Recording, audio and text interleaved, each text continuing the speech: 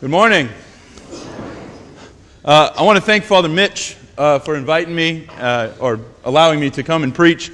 Been going to all the parishes that I was assigned to as a seminarian, and it's been a beautiful experience. Father Mitch did say, though, that I had to keep it kind of short, so what I promised him is I would keep it as short as him.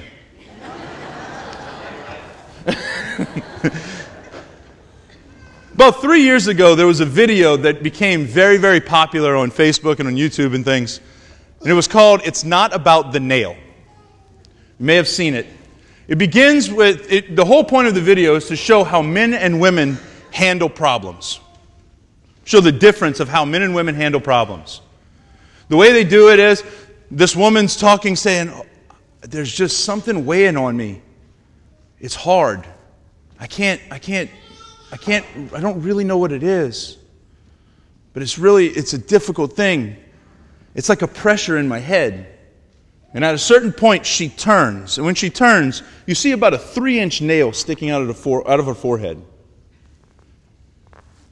The guy, her husband, is sitting on the side and looks at her and says, "I bet if we take the nail out, it wouldn't be a problem." Like guys, we're like, "Hey, we see the problem, let's fix it." And the woman is sitting there saying, "Quit trying to fix it. Just be with me in it." And then the guy responds, "I bet that's really hard." It's the best shot he got, right? And the woman responds, "It is." And she's finally getting the compassion, right? And this video, while it's funny and it's a joke and it's definitely a little bit exaggerated, it reveals something to us about how men and women approach a problem. Neither one of them is necessarily right, but we focus on problems differently.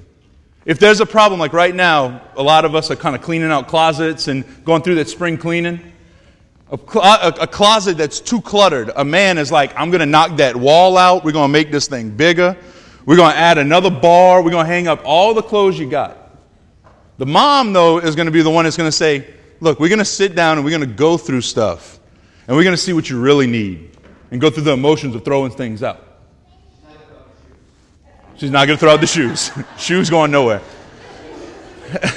But there's something to that men, a lot of times we want to fix from far. And women have a tendency to jump right into the emotions of the situation. Today, in our gospel, we hear Jesus do both. We hear Jesus do both, and do both well. In our gospel, Jesus is fulfilling the prophecy of Ezekiel that we hear in the first reading, where God, speaking through Ezekiel, says, "I'm going to call you out of your graves. I'm going to call you out of the graves. And you're going to know that I am God when I call you out of graves, when I raise the dead to new life." Jews are sitting there. They see Jesus do this. Jesus is telling us something about himself. He's saying, "I'm God. I have the power to be able to fix from far. I can see an issue and I can fix it. God, all powerful. I'm him. I'm the one you've been waiting for. Water to wine, make the blind see. I can fix the problem." But Jesus doesn't stop there.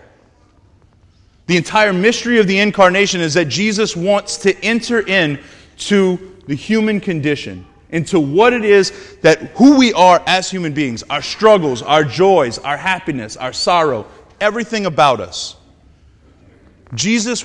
God wants to be completely associated with us. He wants to know who we are. Not just a knowledge of the mind, but like a knowledge of experience. We see this whenever we're talking, when we see how Jesus interacts with Mary and Martha and Lazarus. Like, Mary and Martha and Lazarus are his friends. We think of Jesus a lot of times, we want to put him on a pedestal and we want to remove him from all other things. Like, he had friends. He hung out with friends. He had his 12 apostles that were his best friends that he formed and he walked with. But he had other groups of friends. And these two sisters and his brother were a family that he was really close to. I mean, we've all experienced someone close to us falling ill and passing away. Like Jesus is right there, wants to be with them in their pain, in their sorrow. They invite him in. They say, Lord, if you were here, nothing would have happened. Jesus weeps with them. You can hear their hearts breaking together. He's not afraid of the emotion. He doesn't have to just fix from afar. The Lord comes into their sorrow, into their grief, into their pain, into their struggle in this gospel, and He wants to do the same with us. Jesus we read about in the gospel is the same Jesus that we receive in the Eucharist. It's the same Jesus that comes down and steps down from the sanctuary and wants to feed us. Wants to be intimately involved in our lives. Jesus in the Gospels over the course of Lent, we've heard He's not afraid of temptation. I don't know about you, I have temptation all the time. First week of Lent, we hear about the temptations of the devil in the desert. Jesus isn't afraid of that. He's with you. He understands temptation. A couple of weeks later, we hear about the woman at the well. Jesus isn't afraid about a bad reputation. He doesn't care about what you've done. He's willing to be with you in it. A reputation oftentimes can define us to the point where people don't want to talk to us, don't want to be with us, don't want to say anything to us. Jesus is willing to go past that. You messed up, so what? Last week we hear about the man born blind. Jesus isn't afraid of physical ailment. He doesn't care if you're blind. He doesn't care if you're short, if you're tall, if you're fat, if you're skinny. He doesn't care what you look like, what you smell like. Jesus wants to be involved with your life. He's bigger than those things. And this week, Jesus isn't afraid of death. God is not afraid of even coming into our sorrow and our grief around the hardest points in our life. When the people closest to us are sick or dying, when we ourselves have something that's just weighing on us. Jesus isn't afraid of those things. The Lord calls us to new life. We see that Jesus isn't afraid of this 1 week from today, when we start our walk through Holy Week. Because through Holy Week, we see Jesus go through the whole spectrum of emotions. He's praised to the highest on Palm Sunday, and before the end of the week, He's been abandoned. He's been beaten. He's been the victim of jealousy, of gossip, and put to death. Jesus knows and walks the walk with us. The suffering Christ knows how to enter into our suffering. God knows how to enter into our suffering. And if we allow Him to, if we open up our hearts, like Mary and Martha, with the hope of the resurrection, with the hope of the last day, if we, through a good and intimate relationship with the Lord in our prayer, open ourselves to God, on Easter Sunday, the empty tomb is not just for Jesus. The empty tomb is for us as well.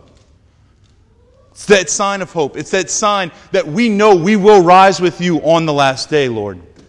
The same way that Mary and Martha said. We know that we will be with you in your kingdom, Lord.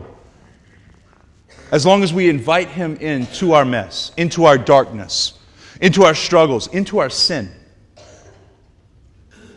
The Lord wants to be close with us. The Lord wants to be intimately involved in our lives. He doesn't want to just fix from afar.